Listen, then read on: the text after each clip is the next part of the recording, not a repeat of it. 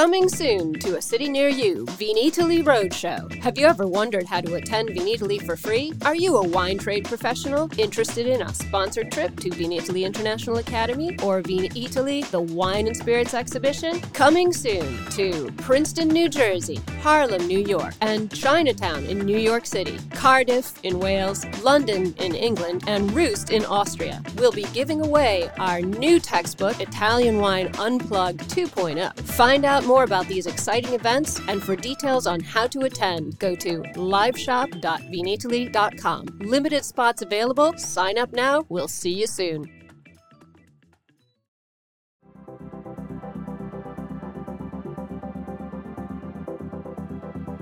Thanks for tuning in to Get U.S. Market Ready with Italian Wine People on the Italian Wine Podcast.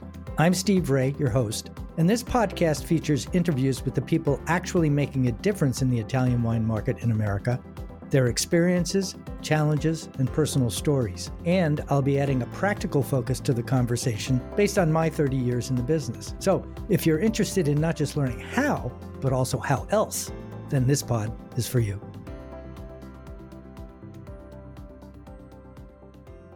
Hello, and welcome to this week's edition of Get U.S. Market Ready with Italian Wine People. I'm your host, Steve Ray, and my guest this week is Donna Hartman, Esquire. Donna, welcome to the show. Well, thank you, Steve. I'm happy to be here. Well, we appreciate you taking the time to do it. So give us a bio of you and your involvement in the industry. Today, folks, we're going to be talking about legal issues. Now, don't leave because it's going to be interesting, but Donna, a little background. Well, thank you for that. Yes, please don't leave.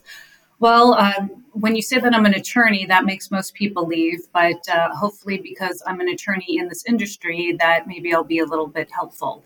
So I'm a corporate attorney with a focus on beverage alcohol. So I have the ability to work with clients from conception of a startup through growth and eventual merger, acquisition, or sale. So my focus really is on helping clients get into the business where they start, whether it's permits and licenses, working on distribution agreements, helping them expand their business, whether it's through media outlets, sales representatives, intellectual property, or again, sale or merger. So I like to help everybody through the full life cycle of their business. And again, because my background is in the corporate world as well as beverage alcohol, I think I bring a little more to the table that helps somebody out with their actual business. Corporate in that you've worked for some multinational beverage alcohol brands. Okay, so let's start off with one of the issues both of us deal with is working with new brands who are coming to the U.S. market. In many cases, it could be new to the U.S. brands, and it also could be new to the world brands. But for the sake of today, let's focus on new to the U.S. brands. One of the big challenges we face is their lack of understanding or knowledge of how the U.S. market functions.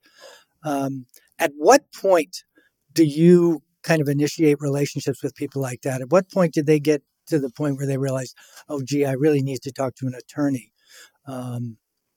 It really varies. I mean, I have clients that reach out to me or potential clients that reach out to me and say, you know, I understand that you're in the beverage alcohol space. I want to start selling X product in the U.S. and I want to do it nationally. So then we have to, of course, step back and say, well, what are you looking to sell? How are you doing it? Are you familiar with the industry? And then let's start, talking about what steps you need to take before this is actually going to happen. So some come with absolutely zero knowledge about the industry whatsoever. Again, it's this dream that they've always had to start a business and they want to be able to sell wine in the U.S. or they want to buy a vineyard, etc. Or there may be somebody who maybe has talked to a couple of people and said, oh, yeah, this is a great idea. Let me do this. And maybe they have a little bit of knowledge. So it really, it depends on the individual. So again, I've talked to people who know absolutely nothing. And then I've also talked to people who have actually been in the industry and maybe they worked for a company and decided, you know what, I want to go branch off on my own and start a business. So one of the areas that is front and center in everything that we do is obviously distribution because it's a 3-tier system. But the distribution tier, if you will, is changing. And it certainly has continued to change since 1933, but I think it has really increased in the rate of change. Can you talk about some of the things that have kind of are front and center in the way distributors are approaching new producers? And that could be either dealing with them directly or through what we would call agency brand importers. Sure. I think that the landscape right now is very difficult for people that are looking to break into the market because you have the larger distributors who may have started out regionally and then they've combined, right? So you've had mergers, acquisitions, and they've gotten much broader in scope. So they may have gone from a regional territory to national. So you have the very, very large players that dominate the industry. Then you have others that are smaller in scope. So you may have a few distributors that may just be state specific or a few states. They may also have distributors that could be city specific, county, depending on the region or the territory that they're going to be in. So when a new person is coming to launch a brand or to have distribution of their brand, it is difficult to get that attention. First of all, you have to try and get the appointment with the distributor. And depending on who you're going to schedule your meeting with, it may be easier or more difficult, right? So there are some people who may have a connection to somebody who's in one of the largest distributors, and they may then get a meeting. Doesn't mean that that brand will actually be taken on and represented. On the other hand, you may be able to go to a smaller distributor. You may be able to get the meeting, but then you're not sure if that's going to be the right distributor for you and your product. So right now, talking to various people in the industry, veterans and people who are new to the industry, I'm getting a lot of that feedback where they're having that difficulty. And I think that's probably the most frustrating part of the business is really to getting a seat at the table to talk to somebody, to talk about the distribution of the product. So let's take a look at a small subset, but a really important one, and that is people who are already imported into the U.S., already have distribution, but feel very frustrated that they're not getting what they want to see in terms of time and intention from both the importer and or the distributor. Even to the point that especially with consolidation, some distributors are shedding brands. So a lot of people are finding out, or coming to the realization that, maybe I'd be better off somewhere else. And some of them are in a position where they have to find somewhere else because they just got DC'd by their existing distributor. What advice do you have for people like that? Italian Wine Podcast, part of the Mama Jumbo Shrimp family.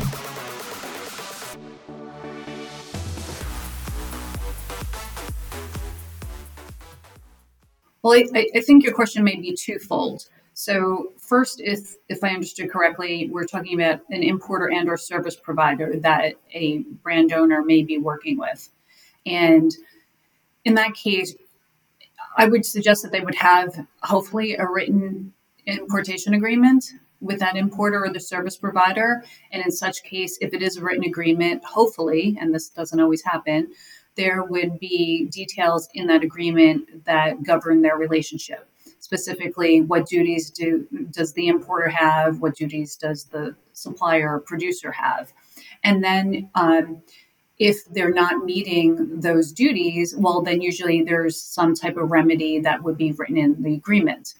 Oftentimes what happens is that somebody is really excited that they found an importer or service provider and they say, sign here, and they do without actually reading the terms of the agreement. And then unfortunately, there may not be those details that you would want, right? So if Steve, you're an importer and you say, Donna, you have this brand, I'll sign you up right now. And I just sign your generic blank form that doesn't really say anything other than you're going to represent my brands and we're in it for life. Then I may not really have any recourse against you to, number one, get out of that agreement, or number two, make you do certain things to comply with whatever those duties are. So what could those duties be? Well, it could be to represent my brand. It may be to grow the brand by X percentage. It may be to get that product into different outlets. So depending on what you negotiate, hopefully that would be in the agreement. If we're talking about with a distributor, again, if you're dealing directly as a supplier with a distributor, say you're already based in the US, you would want to have similar terms, right? Again, how long is your engagement for? What happens in case somebody breaches their duty? How do you terminate in case it's just not working? And then following whatever the steps are that are actually in that agreement. Again, oftentimes people are just excited that they're going to get distribution and they sign it and they really don't work on the details or negotiate the terms. As we know, when you meet somebody and you're starting to forge a relationship, everything is all happy and great, and everyone has the best intentions. Unfortunately, life being what it is, sometimes we don't always meet those obligations. And unless you do that at the onset and have something in writing that you could actually, that has some teeth, oftentimes you find out that people may be stuck. Well, my experience, and I would imagine yours is too, that those are the people who end up calling us. So they're already in a hole. Yes, that's true. And most of the time it's because they don't have a contract or it's not an actual signed contract. It may be something as loose as a verbal agreement, or it might even be something that actually is written down either on paper or electronically in an email, but it isn't a fully fleshed out contract with if this happens, then this will happen. And so you've got two different people, two different sides who have differing perspectives on what they want and what they can expect. Then we get called. You get called separately and differently than I do to try and find some way either out of that or to resolve the situation and maintain the relationship. And I've always been a believer that it's much better to resolve a dispute you have with somebody than to just dump it and go to somebody else. But what I was really looking for the answer to is I see a number of brands saying, oh, well, I want to start my own import company in the United States. So I get guaranteed 100% of the time and attention. And we've seen some brands like Santa Margherita do that. On the Italian side, Pasqua has recently done that. Zonin has done that as well. And I think it's probably true for brands that have an established presence in the U.S. are selling. The brand is recognized. It's got a track record of sales. It has an existing distribution network. It's selling through chains as well as e-commerce and all the rest of that stuff. But what about the little guy who, may have some Brunello or something that's only selling, a couple of pallets in New York and New Jersey and so forth. What can they do when things go sideways? Well, if they're in an agreement, again, I agree with you. You try to work out whatever the disputes are, and hopefully you can come to some meeting of the minds where you can work it out and they can continue the relationship. If they can't, again, depending on the terms of the agreement, where they're located, are they in a franchise state? Are they able to get out of an agreement even if they don't have one in writing? Depending on the particular state, there could be statutory language that binds them to that wholesaler. So in some cases, the producer could be stuck. In cases if they're not in a franchise arrangement and they want to get out of it and it's possible to do so, yes, they can start their own importation company, but oftentimes what they don't realize is that it's expensive to do so because you need to have the proper licenses. So if they're coming in and they're represented either by an importation company or a service provider, they're using they would still have to have a federal basic permit. But if they also then want to be in different states, depending which states they are, then they would also have to get their importer and or wholesaler license in those states that allow for that. Or out-of-state shipper permits, again, depending on where they want to be. And when you start adding up all of those costs for the different permits and licenses, and then the company usually realizes, well, maybe this isn't what we want to do. So better that they realize that beginning before they fall into those traps, because it's very seductive to think, oh, I'll have 100% of their time and attention focused on me. You also have 100% of the costs.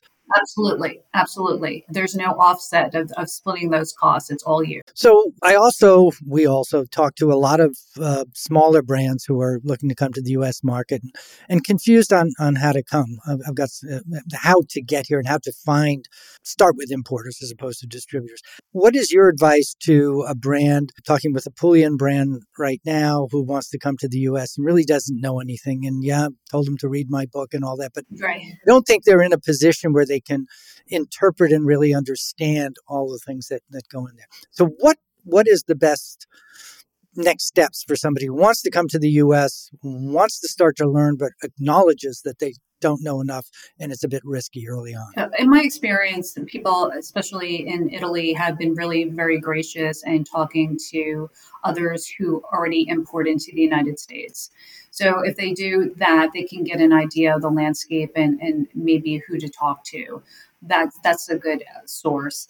Again, we have so many different trade organizations here locally where they can reach out or get information online and then start interviewing and talking to different importers specifically. So say if somebody was in Italy and they wanted to start importing into New York, it's easy to look up and see who's doing that. And they may specify, is it an artisanal product?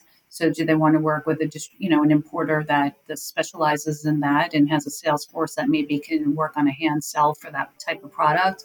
Or are they looking for something else, whatever specific to their particular brands? Okay, for clarity, when you were talking about service companies, you mean service importers like MHW, Ellen Tenney, USA Wine West is one, and Park Street, of course. And that's great. It's a way to lease kind of your way into the U.S. presence without carrying all the costs yourself. You still need distribution solutions. So one of the things that people come to me and they say is, look, I want to bypass the three-tier system. And after we explain to them, well, you can't bypass the three-tier system, they say, yeah, but, maybe I can do something like with a clearing wholesaler, so that basically what they're trying to do is to manage somebody else's margins. And my advice is always be don't, because it's not going to be successful. It's the old kind of thing about, you can't put lipstick on a pig. A, it doesn't work, and B, it pisses off the pig, right? So that's kind of the challenge here. But they look at solutions like e-commerce, which appear more direct. Or is there any advice? What are the things you're seeing in terms of the evolution of e-commerce as a way of either breaking in and being a sole way of selling in the U.S. or as a complement to a more traditional three-tier system structure? I view e-commerce more as a complement to the traditional three-tier system because, again, if you're working with an e-commerce platform, the goods still have to come in, and you're saying if they're just looking for a clearinghouse or something like that. But again, to get the attention, there still has to be traditional distribution. So the e-platform is one way to get there, where I think we've talked about in the past, where you're saying, this is like the endless rows of product that people can go onto a platform and see it. However, how are they going to know to buy your particular product? So I think there's still some challenges there where, again, if you're working with a distributor which has a sales force, again, depending on the product and what you've worked out, that they can go out there and help sell and market that product. In addition, usually the producer will have salespeople or hire people to help create that brand awareness, which you know very well, to get out there in the market. So I think the e-platform alone isn't sufficient enough. Maybe in the future, maybe that will be, but at least with the clients that I've been dealing with and my colleagues in the industry that I speak with, it's more of a hybrid, if you will, if they're going to go with the e-commerce. One of the things I see a lot, and I fall into the trap as well, is, everybody, not everybody, but you hear people complaining about, well, this distributor is not doing this and they're not doing that, and there may be a difference, shall we say, between expectation and delivery. Distributors provide a significant value to everybody in the system because it's literally written into the law. Right? So they have to be there. So the best thing that an individual producer can do is to find a distributor who can work with them collaboratively to provide the services that entity needs and focus resources on the things that the entity can't do that the distributor is strong with. Obviously, having the on-premise and off-premise relationships. Where I was going with that don't look at distributors as evil, but that sounds so horrible. The idea is people who have been unsuccessful in the U.S. market tend to vilify after the fact distributors or importers, when oftentimes the problem is lack of understanding of how the U.S. market works and having a disconnect between expectations and the reality of what happened. How do you avoid that happening in the first place? Again, I'm sorry, I'm going to go back to the default of being an attorney. There should be an agreement. There should be something in writing, because you do need to manage expectations, right? Because, I mean, the analogy is like you send your child to school and you expect the teachers to teach them everything, whether it's going to the restroom or learning algebra. I mean, you can't just send them off and have your hands off and say, okay, you take care of it. That's the same thing with a producer talking to a distributor and just saying, you have my product now, go do what you do. It's not how it works.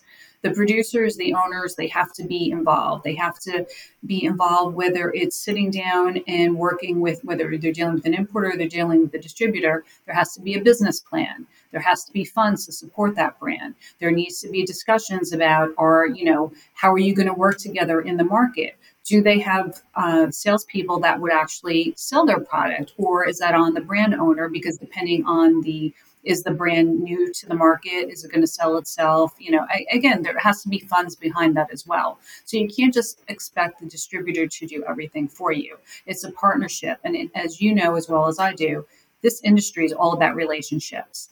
So if you sit there and act like a prima donna and just say, here, go do this, well, guess what? Your product is not going to sell. It's not going to be distributed. And we know distribution is a must, because if you don't have that, your brand is going to fail.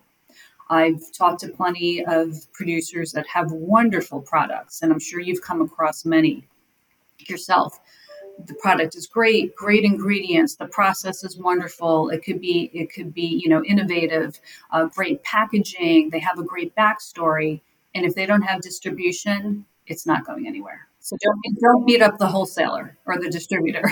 Let's shift gears a little and talk about kind of the end game of this, for probably less so for wineries and more so for spirits, but still it applies to both. At some point in time, there's an interest in selling the brand, the property, the winery, whatever it happens to be. What's happening in mergers and acquisitions? And are there trends here that people should be aware of? Yeah, obviously with what's happening in the market right now with interest rates going up and,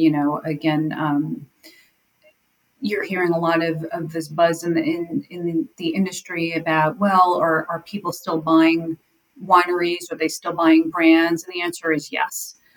We saw that during COVID. We saw it 2021. There were still sales going on in 2022. You are still seeing deals that are coming together in 2023, which you could see already. However, the difference I see right now is that there may be more focus on the due diligence piece, where it may take a little longer. People are, they're going to kick the tires, but they're going to inspect them a little more so than they were in the past. And it depends if this is a strategic acquisition, merger, whatever it's going to be. Is it something necessary? And when they're doing that, the price may suffer, but the deal doesn't mean that deals aren't going to happen. I still think deals are still happening. I'm seeing it across different industries as well.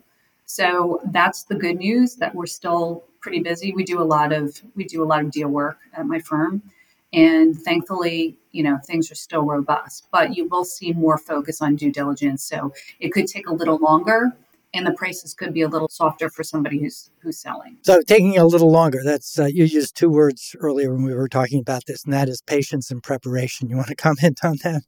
Patience, patience, patience. Yes, that would be the mantra, I would say, in this industry, because as we've talked about in the past, people want instant gratification. I have a great brand. I'm going to go hit the market running, and it's going to fly off the shelves, and it's going to be a big hit. They hear about, what they believe are, these miracle stories about brands that someone came up with a concept and they sold it for, 75 million, or another one did it for $500 million, or there are these numbers that are out there. And there are instances that we know of that there were pretty quick turnarounds, right? They were the crazy hockey stick trajectory. But that's not the norm. you get the brands like a Patron is one of my favorites because Patron hit the market and people were like, oh my God, this brand's fantastic. Like it just hit and it was an instant success. That was a brand that took time to build. I mean, you're talking about 10 years or whatnot. And then it was a household name and everybody knew about it, but everybody wants something to hit right away.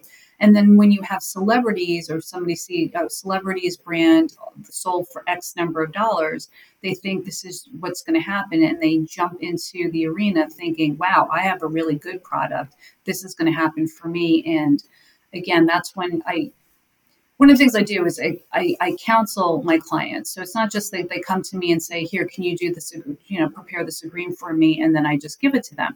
I talk to them about it. What are you looking to do? What are the future plans? Because that helps me understand what they're looking to do and what protections they may need, going forward in whatever we're working on. And if they think this is just going to be something that's really quick, I like to talk to them about why they think that's so. And then again, give them a little more education on the industry, because as you mentioned, there are a lot of people that come in that may know absolutely nothing about the industry, but just believe, it's like any other business. You can just buy and sell and it's going to be great.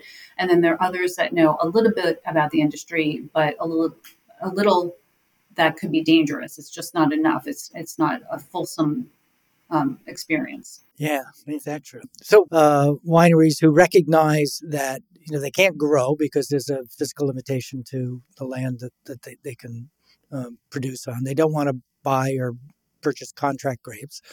What is the future, especially when the kids don't want to stay on the farm, but want to, live in Milan or Rome or New York or London or those kinds of things. So what are the options open to wineries that are very vineyard ownership? I think there's a bit of a struggle.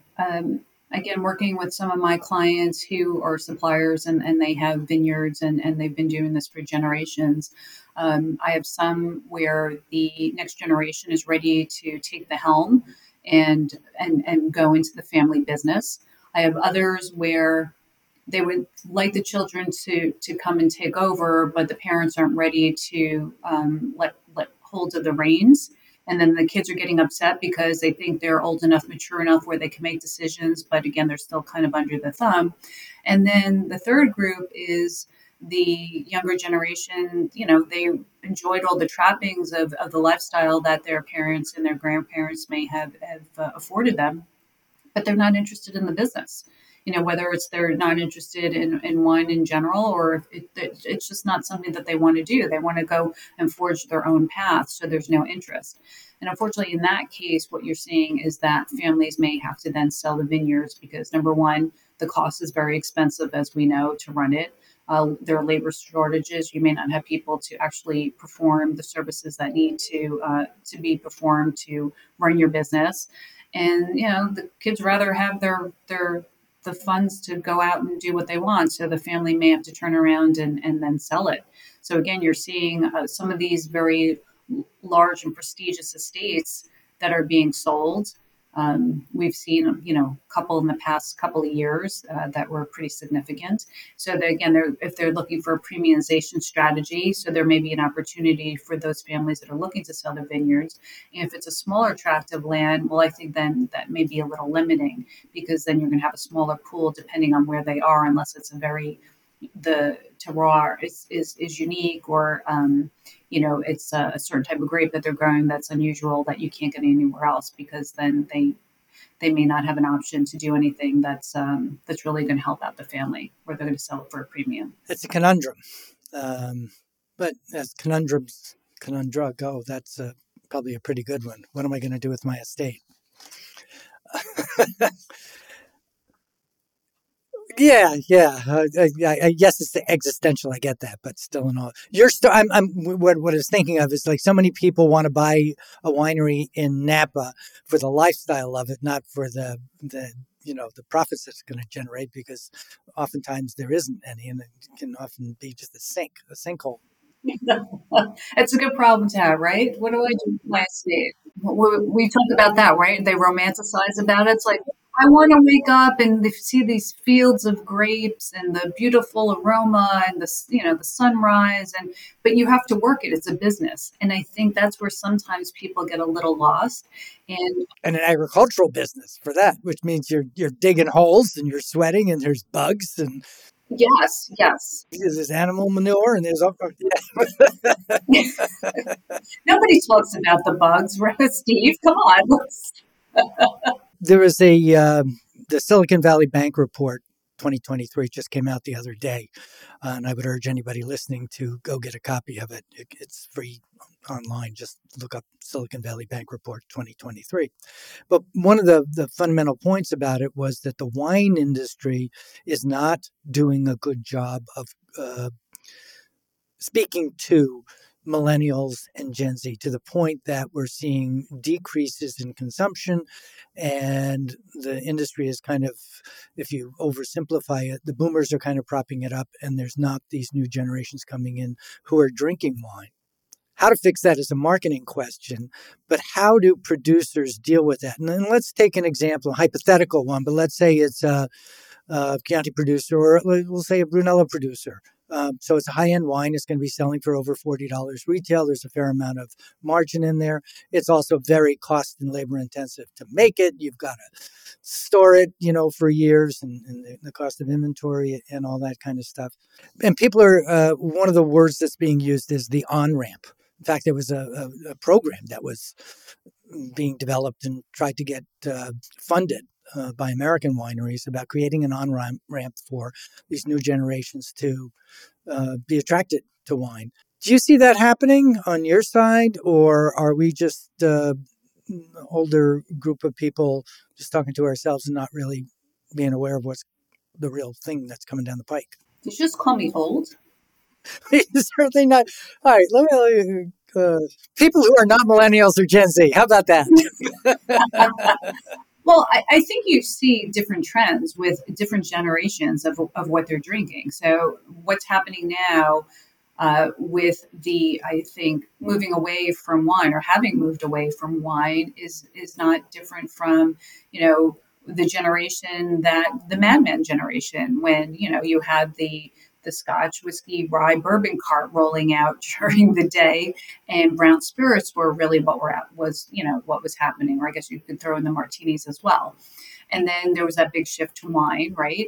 And then a decade ago, brown spirits weren't really attractive. And now what happened? It's like, boom, you can't get your hands on brown spirits right now, right? If you're a producer and you want to start your own brand, go and try and find bourbon right now. Good luck. So I think it's like anything else. I mean, you have cycles. I think there are trends, and the younger generation, they're looking for things that they're looking for non-alcoholic beverages, right? So you have that trend going on. They want something where it has to be meaningful to them. There has to be a cause behind it. So there are a lot of different things that I think come into the mix as to why there's been a shift away from some wine. Kind of running out of time now. And I usually like to end my interviews with the question, what's the big takeaway? We touched on a number of subjects here today, but for the people who are listening, who are mostly in the trade and primarily in the U.S., what do you think is a big takeaway of some of the things that we talked about here? I think the most important thing is for individuals to do their homework. And what I mean by that is really to, whether you're in the industry now or just starting out, do your homework. Go talk to people in the industry. Read what you can. Talk to others, whether it's importers, distributors, retailers. Get an idea of the marketplace and what your dream is. If your dream is to sell X wine, well, find out, is the market saturated? Is this something that people want? Getting into the push-pull issues with marketing. Make sure you have enough capital, that you have a business plan, and that you have capital and understand what it's going to cost to not only start the business, but maintain it for a period of years, because we know it's not going to be an immediate success. So have a plan as to your funds, your maintenance funds, and then a backup plan. Do you need to raise funds later? Are you going to go to friends and family? Are you going to go to an institution? What are you going to do to sustain that business? And how long do you want to be in it? how long are you going to set aside for it to be a success? Or if you say, you know what, I'm not going to do this anymore. So I think if you can kind of map that out, again, do your homework, I think you'll probably be successful. Do your homework. It's kind of like that. That's something I've been hearing since I was a kid.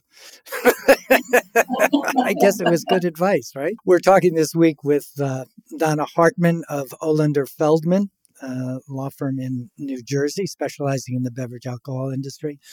Donna, if people want to reach out to you, can they via email? What would be the best way for them to reach? Absolutely. I can be reached at dhartman@olenderfeldman.com. So DHARTMAN @OLENDERFELDMAN.com. Donna, thank you very much. It's always a pleasure to talk to you. And I look forward to seeing you somewhere in the world of wine soon. Well, thank you very much, Steve. It was my pleasure to be here.